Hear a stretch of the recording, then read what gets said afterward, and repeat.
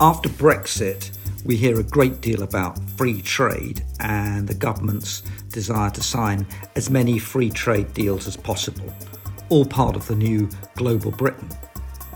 And we started off, of course, by doing the first trade deal in history, or recent history, where the sheer and clear objective has been to put grit in the wheel and make trade more difficult than it had been before. I'm talking about the deal with the EU. But now, post-EU, the government has turned to Australia and a possible free trade deal there. It wants to do the same with India, and the big prize out ahead is the United States. All of this free trade is supposed to open up new markets, allow the British economy to diversify away from Europe, and bring in the new great economic renaissance, the new dawn for Britain. Well, not everyone shares that glossy view, and there are good and bad reasons for having some scepticism about these arrangements. The farmers, of course, kick up an enormous fuss whenever trade deals come along, because they know that although agriculture is never the most important economic activity, because of the politics of farming and their geography, farming issues always end up being the most contentious and most difficult in new trading arrangements. And that's true here.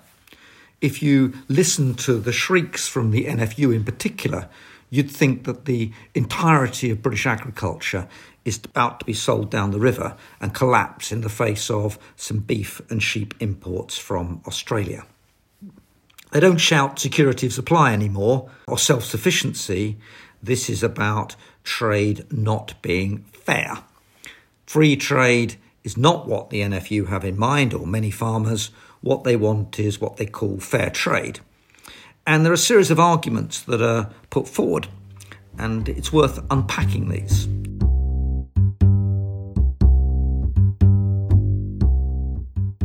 The first one is that, the trouble with free trade is that it's a competition and somebody might lose.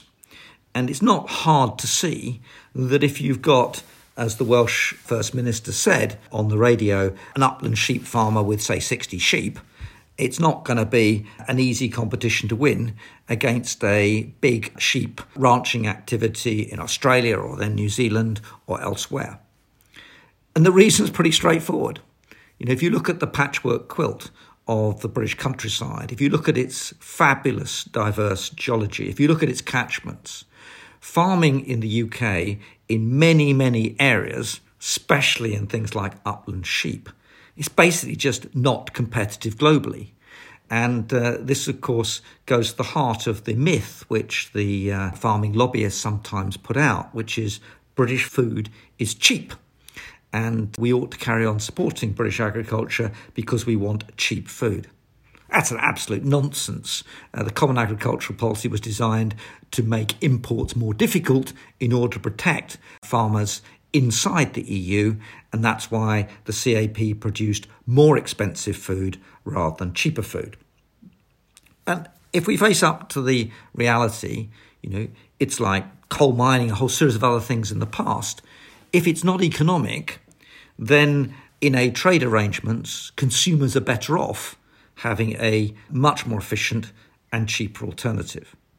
Now, what the Welsh First Minister could have said was, but, we want to continue upland sheep farming in order to protect social groups, look after the environment and so on. Trouble is that the upland sheep farming is not very good for the environment on the scale that's been practiced. And public money for public goods is the way to think about better use of the land than trying to compete on large-scale farming practices with places like Australia. Rather than keep an Australian produce out, a better way would be to recognise that the world has changed and the use of our land may have other and better purposes than for which it's currently used. Now, the second argument that's trotted out is that, we can't have these foreign foodstuffs. We can't have foreign sheep and beef because, their environmental standards are much lower than ours, and so too are their animal welfare standards.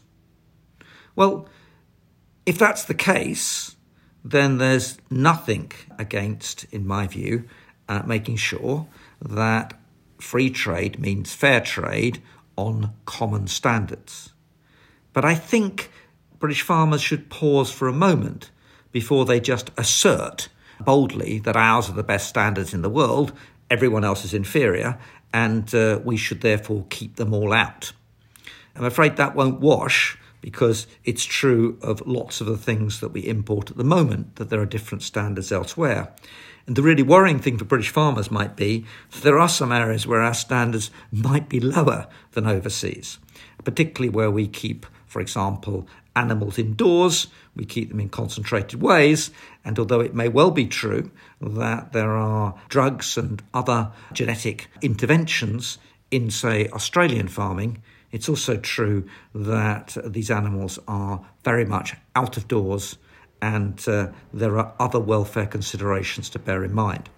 And as we go forward, as the UK, or particularly the English part of the UK, flirts with lowering environmental standards, derogations on neonics is the one that comes to mind, but there are lots of other questionable issues around chemical use, which the British government might well want to weaken compared with the EU. Well, maybe the EU could just keep us out as well.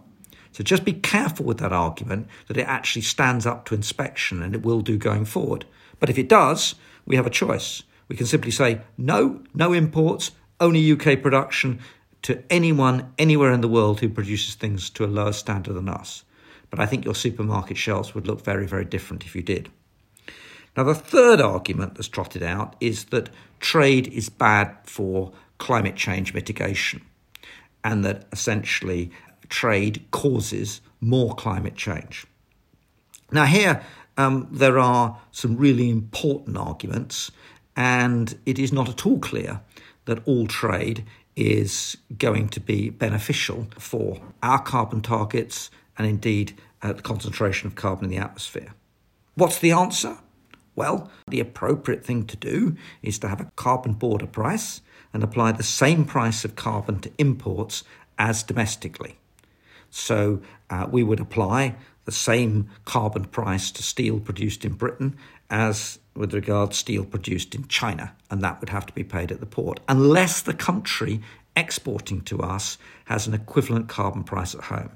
That's the route the EU's going with its package forthcoming in July, and that's the route we ought to go, because, of course, a carbon production territorial net zero target does not stop us causing climate change. In fact, it positively encourages us to outsource carbon-intensive industries, import them back to the UK, and then they don't count against our territorial emissions. So yes, we should correct trade for carbon, and if we did a correct trade for carbon, there probably would be a bit less, maybe quite a lot less, and that would be fair trade and efficient trade, and that's indeed what we should do. So it is right to question whether free trade is really fair trade and whether free trade is always and everywhere efficient. Trouble is for the farmers that when it comes to the climate change argument, which is the best card that they have, it is important to note that the last thing that the farmers want is for carbon pricing to be applied to themselves. They want to be subsidised to sequestrate carbon, but you have to remember that relative to its size, British agriculture is by far the most polluting industry in respect of climate change. 0.6% of GDP producing, say, 10-11% of measured emissions without taking proper account of the soils and the peat issues on top.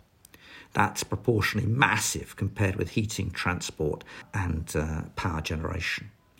And when the NFU talks about being net zero by 2040, what they really mean is give us some money, let's have some subsidies, and then we'll stop emitting the carbon.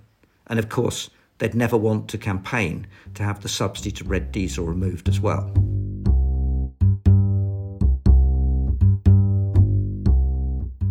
So let's get real about trade. The Australian deal provides a really good opportunity to address these issues. Let's cut through all the lobbying and let's focus on what genuinely would be in the interests of the UK, what would be genuinely fair trade, what would be genuinely appropriate carbon policy and a net zero carbon consumption target with carbon border adjustments. And let's drop away some of the more shriekish and loud lobbying which comes with any challenge to the way in which we developed farming under the CAP, and let's embrace moving away from that kind of regime to one where we have fair trade and we think about the land use in a much more coherent way. And that's why public money for public goods is the right way to think about supporting those communities who will lose out because they're uncompetitive in any trade deal. Thank you.